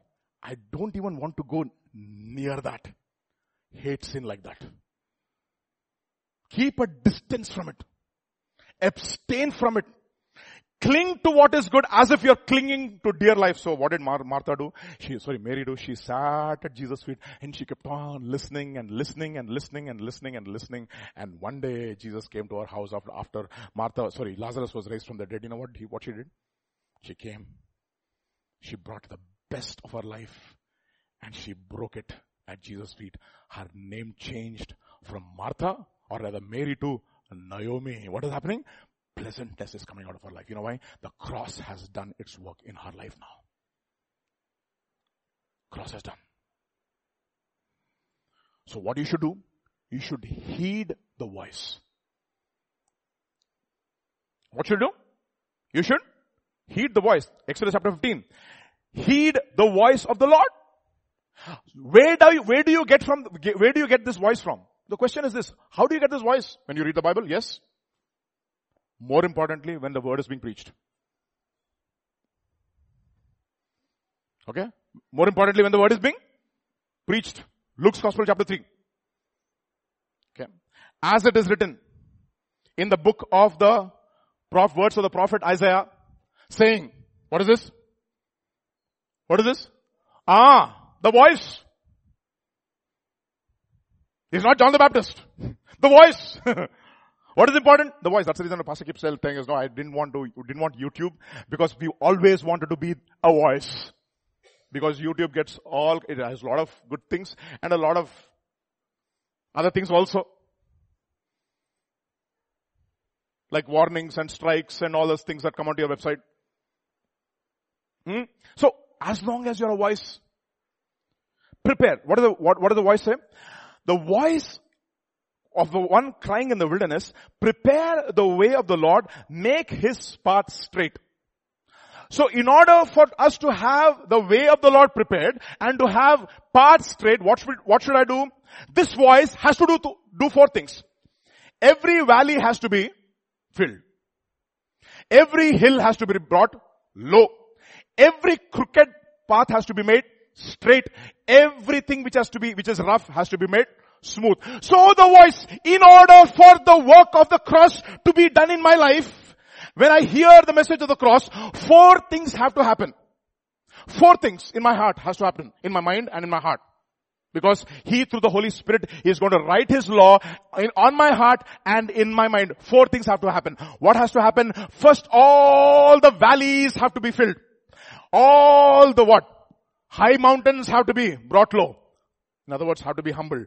Third, all the crooked things have to be made straight, and all the rough things have to be made smooth. 4 things have to happen. I divided them into 4 categories. First, this voice has to deal with 4 categories of thoughts in our lives, because thoughts don't originate from your mind. They originate from because out of the heart proceed, first thing, evil thoughts. Okay. Out of the heart proceed evil thoughts, because you will think as what you believe, right? You'll think what you believe. You know that, right? So we taught that. So let's read Luke's Gospel chapter 3. 4 things. I've identified 4 things. 4 things. First thing, habitual or iniquitous thoughts that are valleys, border valleys, Grand Canyon. No, what Grand Canyon means?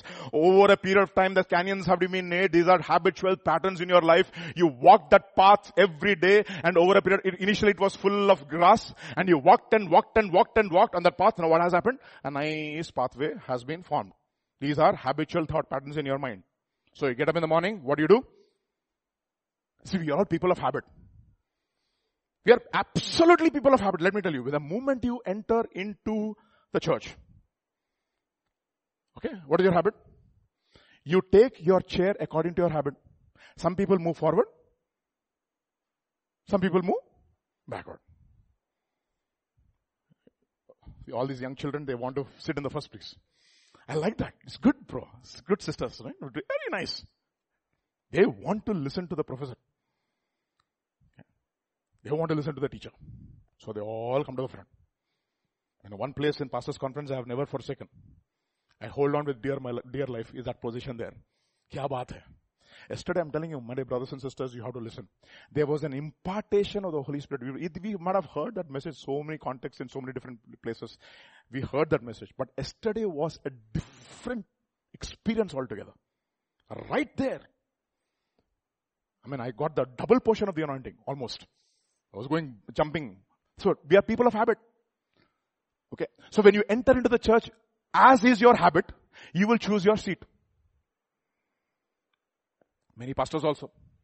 So yesterday Sammy, he took away so many seats from behind, forcing people to come to the front. Because we are all people of habit. Habitual or iniquitous thoughts. First category. Second, rebellious or logical thoughts.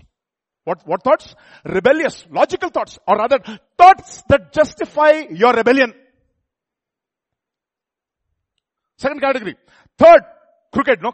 Perverse generation. What I call worldly or expedient thoughts. What thoughts? Worldly or expedient thoughts. Fourth, bitter and condescending thoughts. 4 thoughts. First thought, habitual or iniquitous thoughts, rebellious or logical thoughts, worldly or expedient thoughts, bitter or condescending thoughts. Let us tackle each of these thoughts. When you hear the voice of the Lord, what am I supposed to look? What am I supposed to do when I receive a message?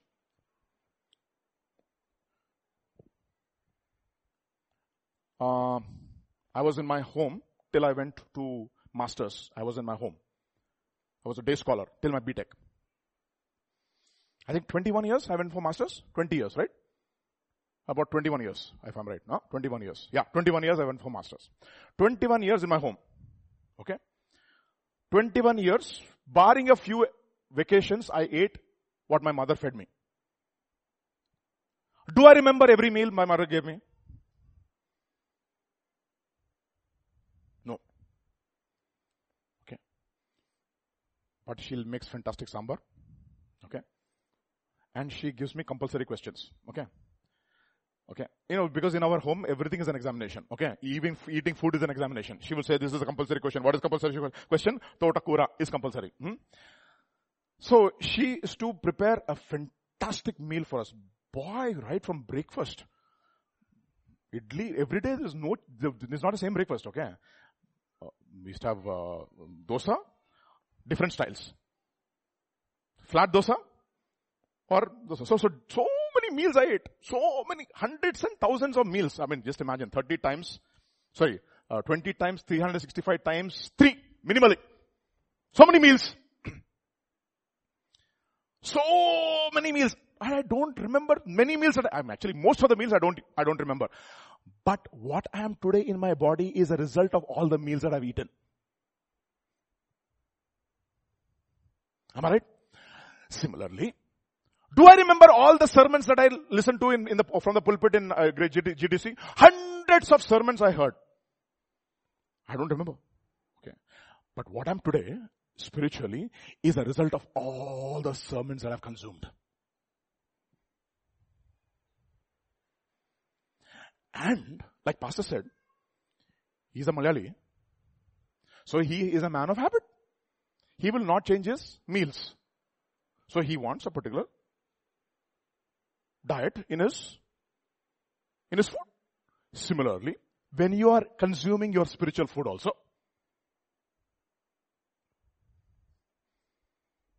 ensure that you have a specific order in the meal. You know what Timothy says? Rebuke, exhort, correct with all love and long suffering. Because a time will come when people will not endure sound doctrine, but according to their itching ears, they will heap for themselves teachers who will flatter them, who will give them sugar. In India, sugar is outside in sugar shops and sugar is inside as diabetes. We are a result of what we eat.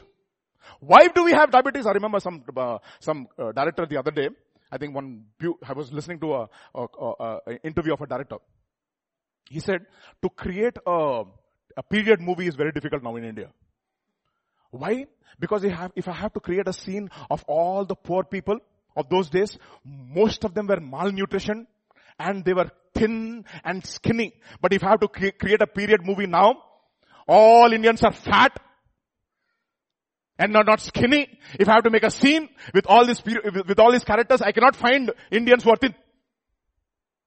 They have pot bellies from UP from what is that? From Jammu to Kanyakumari. Everybody has got a paunch. Why? Sweet outside, sweet inside. We are people of habit, my dear brothers. We consume sweet like anything, no? My goodness, my mother used to hide sweet. My wife is doing the same thing now.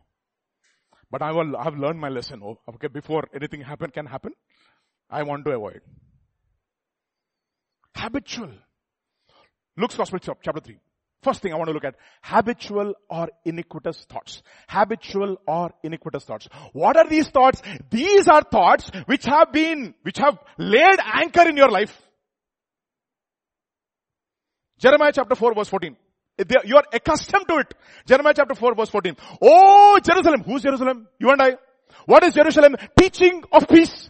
People who are pressing on towards perfection. A church which is having a goal of perfection. What is happening? Oh Jerusalem, wash thine heart from your wickedness, that thou mayest be saved. How long shall vain, habitual, iniquitous thoughts lodge inside of you? What are they doing? They're renting space in your mind, rent free. They're not even giving you rent. Iniquitous thoughts. I will not forgive. I will not give up this habit. Jeremiah chapter 13, he explains this, the outworking of this, the outworking of this. Jeremiah chapter 13, let's read on, verse 22. And if you say in your heart, why have these things come upon me? For the greatness of your iniquity, your skirts have been uncovered, your heels made bare. Can an Ethiopian change his skin, or the leopard his spots? Answer is, no. If you try to do it, you know what happens, right? Then may you also do good who are what? Accustomed, habitual to doing evil. You are a person who will do evil. It's in your nature. You're accustomed. You're people of habit. So how do I break this? You know what? The way to break a habit is through another habit, replacing it with another habit. Because we are no longer under law, but under grace. Our old man is crucified. That's the reason I said, look unto Jesus. Okay? Luke's Gospel chapter 4, verse 16. He went to Nazareth, where he had been brought up. I love that. He went to Nazareth, where he had been brought up. And on the Sabbath, he went to the synagogues, as was his.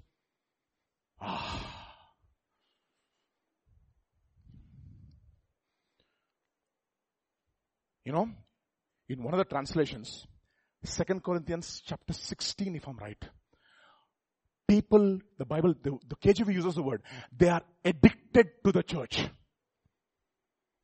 Oh, what that word? I'm going to get that word to you, okay? I'm going to send it on the men's group for sure, okay?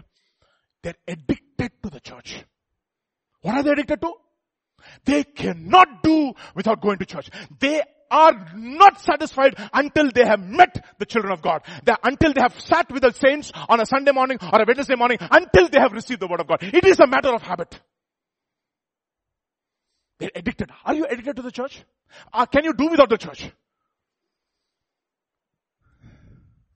You know what? When you take away one glass of wine from an addict, what happens to him? He'll grow restless. Hurry, I want a drink. I want a drink. Do you do that? One church meeting you miss. I want to go to church. I want to go to church. I missed the meeting. I wonder what God spoke. What God spoke. What? Are you addicted? No wonder we are defeated. I'll get that word, okay? Addicted to church. Those addictions are fantastic addictions. It is only in the KJV Bible, by the way. In 1 Corinthians. You can actually do a search. And Sammy can get it. Just type addiction, 1 Corinthians, you'll get it, okay? On Google. Ask Google Talli, okay? First addicted. Look at this, next one. This is Jesus. Jesus himself had a custom of going to the synagogue and listening to boring sermons.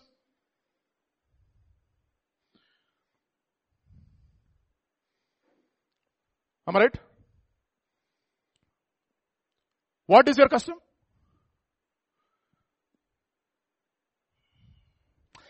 I'm telling you, before I was called to the ministry, I can count on the fingers of my right hand how many times I missed church.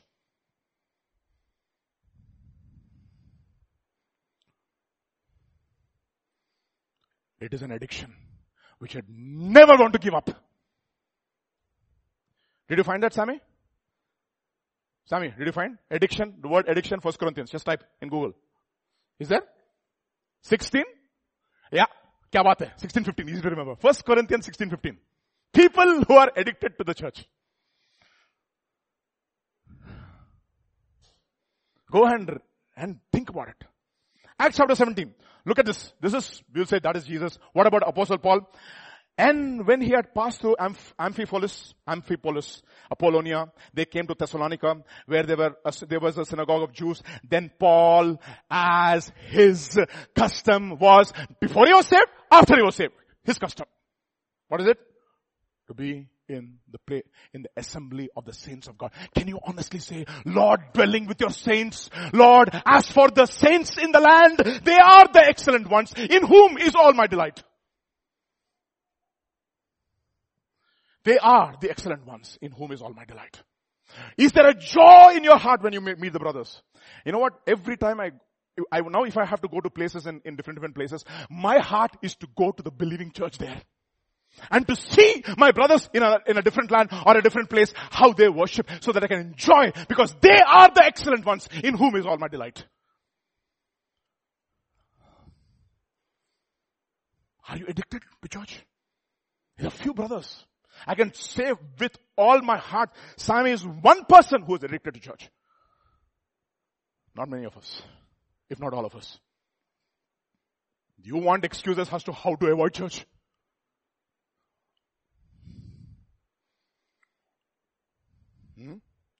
Oh, you go to Bola church ki? Ninane minam kana message. Yesterday only we heard no. Today also? Yesterday only you ate no. Today also you want to eat. That we will not say. Even by mistake you will not come. That will not come out of your mouth.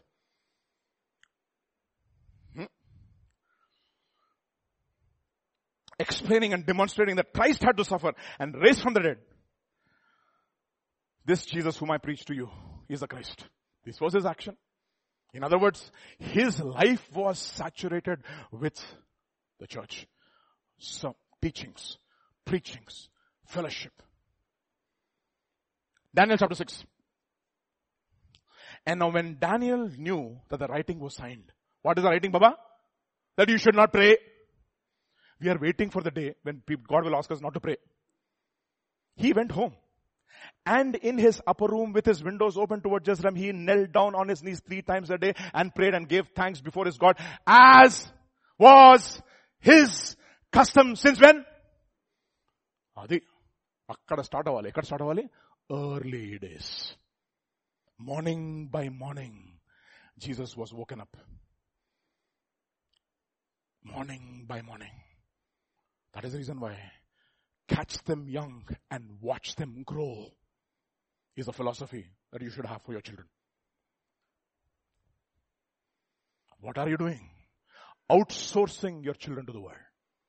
Outsourcing your children to the world for their studies. Outsourcing your children to the Sunday school for their spiritual studies. What are you doing? Sitting in the home and doing something else. Very important jobs. That is the reason why practice. He who practices righteousness will become. Answer. Righteous. Practice makes what? Permanent. Permanent.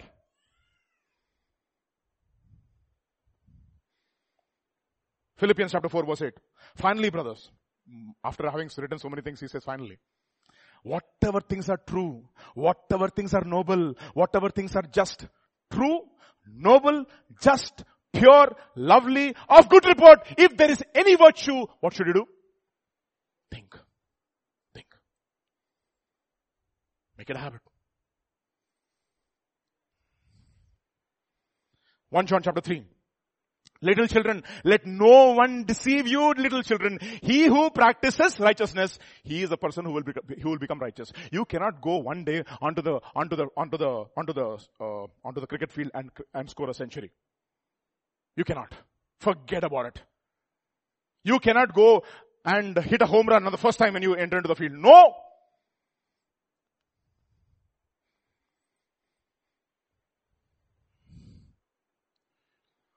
Let's move on to the next. First, habitual thoughts or iniquitous thoughts.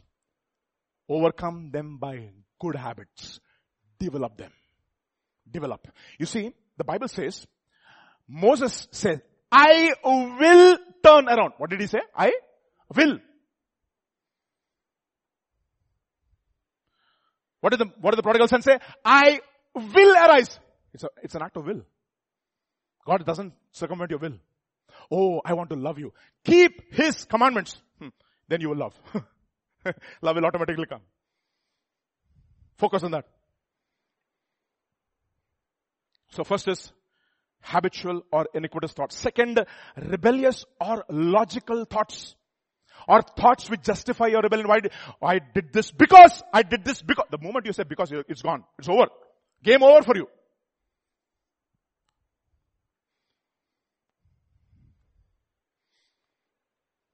First Samuel chapter 15. Samuel went to Saul. And Saul said to him, blessed are you of the Lord. I have performed the commandment of the Lord. Oh, really? But Samuel said, what is the sound? What is the sound? Oh, that sound. They have brought them from the Amalekites, for the people spared the best of the sheep, the oxen. What? To sacrifice. That is what is rebellious thoughts which have a logic. You're justifying your rebellion, saying that, you know what? I'm sacrificing this to the Lord. God does not need your sacrifice. He needs your what? Obedience.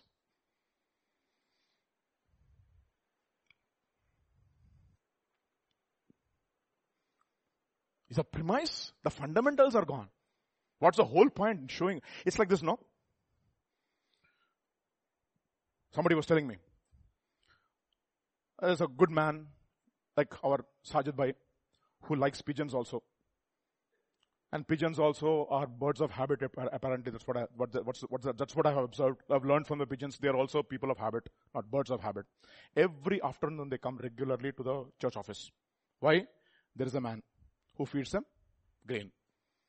Okay, from the top floor. Okay, Sajid Bhai throws grain. All the pigeons exactly by 1:30, 2 o'clock, they assemble.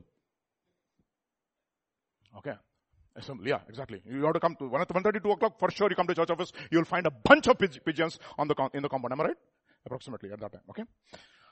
Now there was a crow, and he was looking at these pigeons, and he was saying, "How lucky these pigeons! Nice man, because they are pigeons, he's feeding them. If the crow comes, he'll chase me. If the pigeon comes, he feeds them. I wish I was a pigeon." So then he said, okay, fine, I'll do one thing. If I change my color and keep quiet. If I change my color and keep quiet. Can an Ethiopian change his color? Oh, but this fellow wanted to try. Okay. If I change my color and keep quiet, somehow I feel I can also enjoy that blessing. So what happened he was just next to the building, there was another guy, some painting job was going on. They were using some white paint. So this fellow went and baptized himself into the paint. And he came out. Baptized. It's like, you went into this pool, dry sinner. You came out, wet sinner. Sinner hasn't changed. From dry to wetness has changed. That's all has happened. Nature hasn't changed. Now you're a black crow. Now you're white crow. Crow is common. The crow came out and came to Sajid Bhai. Sajid Bhai was feeding them. Now this fellow was deceiving and enjoying life. Suddenly it started raining. When it started raining, all the paint came off, and you know what happened to Sajid Bhai? His anger and his love at the same time you cannot tolerate. Okay. Okay. He showed him the third eye, and he ran for his life. What is the meaning? You can change your externals. Okay. If the internal does not change, it's like this, no? You go to a meeting. What are you? A bitter neem tree. What are you? Bitter neem tree with all bitter fruits. And you go to this meeting, and the preacher, Pastor James with full anointing, he says, in the name of Jesus, all these bitter fruit be removed in the name of Jesus. All the bitter fruits have gone. You baptize that neem tree also. After a few days, again, what has happened? Bitter has come. Nothing has changed. Fundamentally. You see, your sacrifice doesn't matter. That's the reason why he looked at the Pharisees and he said, you are whitewashed tombs. You are pretenders of the first order. You have to be given an Oscar. Nothing has changed fundamentally. You see? For Saul, he goes and he weeps, David, I'm so sorry, David. You are righteous, I am unrighteous. You will become king one day. After a while, he goes back to his home and he takes a sword again. He wants to kill David. Nothing has changed.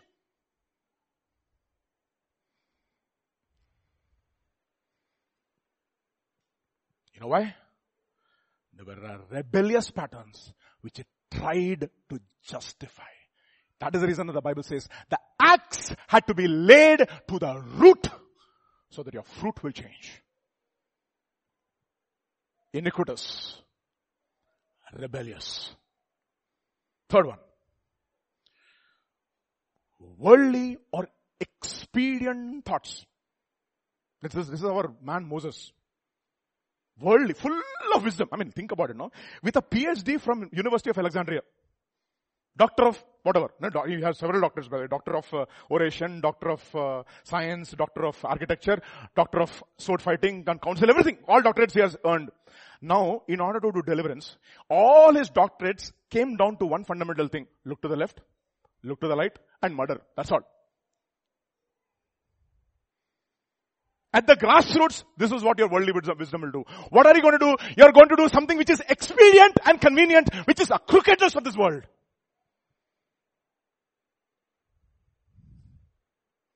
Expedient. If it works, it is okay. Acts chapter 2. And with many other words, what did he say? Please, guys, be saved from this perverse generation. And who received this word gladly, they went baptized.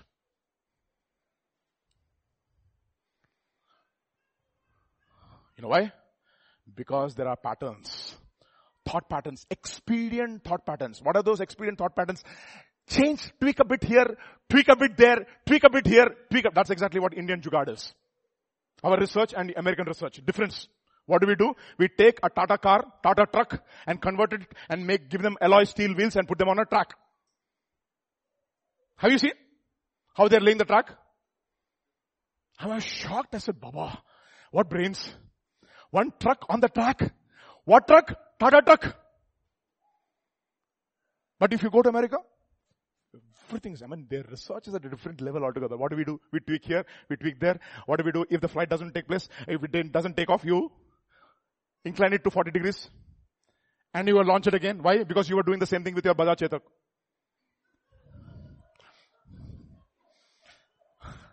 Bajaj Chetak, what is the Bajaj Chetak? Hari, what kind of a fuel system is that? You have to bend your bike like that and hit it so many times. Thank God for electrical vehicles, no? We have replaced the internal combustion engine. Praise God. Thank you, Jesus. Okay, Bano, you're on my crosshairs, okay? So, you see, we are tweak here, tweak there. We are expedient. कौन सा जुगाड़ है भाई? कौन सा काम करेगा? कौन सा चलेगा?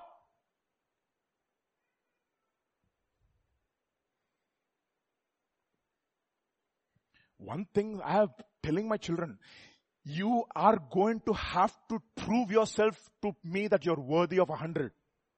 I will not give you 100. I will not. I'll flunk you as many times. Because I'm not going to choose shortcuts for you. Not. Hey, chalega na their children. That's exactly, you know what? You're going to teach that convenience to them. Tomorrow that fellow will go and do something else which is convenient. What is convenient? He will go, he'll marry a girl, get her pregnant, and conveniently forget her. Because he has no convictions in his heart. Do not be conformed to the pattern of this world. Expedient thoughts. Expedient thoughts. Worldly, crooked, expedient thoughts. Let the preaching of the cross come and lay the axe to the root this morning. Last, before we close. Habitual thoughts, rebellious thoughts, worldly thoughts, bitter condescending thoughts. What are these? Rough things have to be made smooth. How do rough things be made smooth, Baba? Put two believers together and let them travel together. Automatically it will happen. Not believer and unbeliever, okay? Believers. 27:17. Iron sharpens iron, so that man sharpens the countenance of his. Who's your friend? Who's your friend? Samir bhai. Wife, his friend? Hope so. Okay. She should be a friend, Baba. Yeah, I remember, no? This man, he died and he went to heaven. And he was observing that at the booth, there was a toll booth kind of a thing, okay? At that toll booth, there was an angel who was asking some questions. And if you answer the question only, people are getting entrance. This fellow was having his heart in his mouth. Somehow he reached the entrance. And the angel said, okay, you want to enter into heaven? They said, okay, yes sir, I want to enter into heaven. Tell the spelling of God. Oh, thank you Lord. G-O-D, God. Enter. So he entered. He went 20 meters. He stopped, rushed back. He told the angel, sir, my wife is coming on the 25th. That lady there, 25th point, not 25th person, she's coming. Ask her the spelling of Czechoslovakia.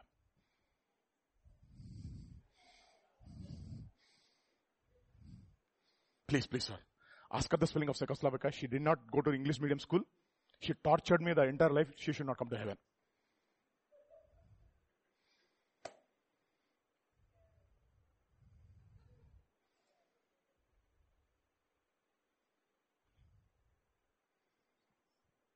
You know, the most people were bitter with actually our brothers in the church. That is the reason why Proverbs says, a brother offended is very difficult to be won over. Not the person in the world. So what does God do? He puts brothers with sharp edges in the same church. So what happens? The washing of water by the word comes. And then in the washing of water by the word, these two rough stones start rubbing against each other. And then one day, they will become like Pastor James and Sister Elsa, like sister and brother. So they go, no, the other day they went to church, they went to the hospital and they said, are you brother and sister? I said, wow, when will the people say, is your wife your sister? They asked the question of Abraham to my pastor. Is she your sister?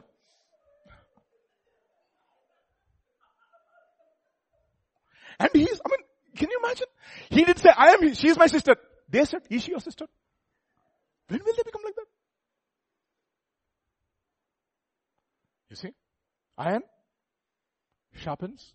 That is how rough things will become smooth. Bitter, condescending thoughts.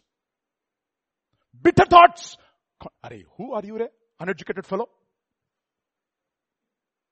You deserve, what is that? Mercy. And that is the reason the Bible says, let the poor man boast in his exaltation, and let a rich man boast in his humiliation. Because all flesh is grass. All the flower of the field is like the flower and the glory of grass. The grass withers, the flower fades, but the word of the Lord abides forever. This is the gospel which was preached to you. 1 Peter chapter 1, the last verse. What is that? Condescending. Condescending, bitter thoughts. Romans chapter 1. This is how the work of the cross is done in our lives. Romans chapter 1. For I long to see you that I may impart some spiritual. Look at this giant of the faith, Macha. Look at this giant. Look at his humility. That I may impart some spiritual gift to you so that you may be established. Oh, just in case you think that I am taking a position of a guru in your life. No. That is that I may be encouraged together by our mutual faith, both yours and mine. What is that? Your faith edifies me. My faith edifies you. Together we become smooth under the preaching of the word. And we get rid of what? Bitter, condescending thoughts. That is when, what happens? Now when you are broken, like Mary, what happens? When you open your mouth, like Stephen, Father, let the fire fall from heaven and consume these fellows. No. So many times, no, when I get angry, this is what I say, no. Look at Stephen, no. Lord, lay not this charge against them. And he gave up. And he fell asleep, the Bible says. Lay not this charge against them. And he fell asleep. What an end, my dear brothers. What an end. So this morning, you want the work of the cross to be done in your life? Look unto Jesus and be saved. You know why? Because on the cross, your old man was crucified. On the cross, though you have been crucified to the world, on the cross, the power of darkness was broken over your life. And if you allow this teaching to permeate your thought life and in your heart, you know what will happen? Out of your mouth will come what? Sweetness, pleasantness, and no more bitterness. Amen? Shall we all stand now in the presence of God this morning?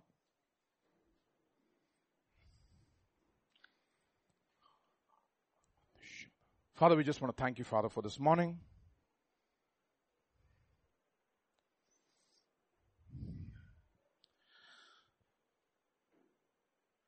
Lord, I pray we have a long way to go. But as we've been exhorted in all our previous meetings, oh Lord, we've been exhorted. Let there be a holy dissatisfaction this morning created in each one of our hearts. Not guilt, not condemnation, but a dissatisfaction. Because there is therefore no condemnation for those who are in Christ Jesus. Now there is therefore no condemnation. We are not people who are condemned. We are people who are forgiven. We have been accepted in the beloved. You've already done that work for us. But Lord, you want to form Christ in us, who is going to be the hope of our glory one day when we stand before you, so that we may not be ashamed, that we may also get that commendation from you. Well done, my good and faithful servant. Not a bitter servant who hid his talent because of his bitterness, who never used his talent for the glory of God, because he was comparing himself with other brothers, with an attitude of competition and condescending and strife in his heart. Lord, I pray you will not find such people here in our midst this morning. You will find a set of people who are focused on their own race,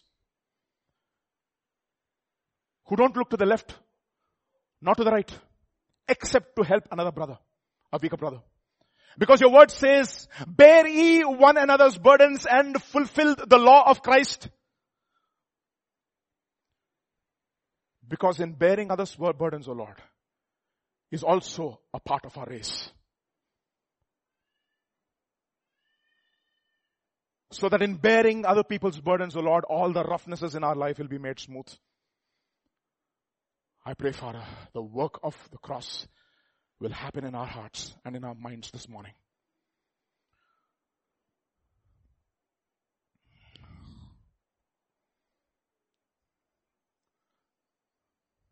Let there be no strife. As your word says, O Lord, forgive one another as God in Christ forgave you. Forbear with one another.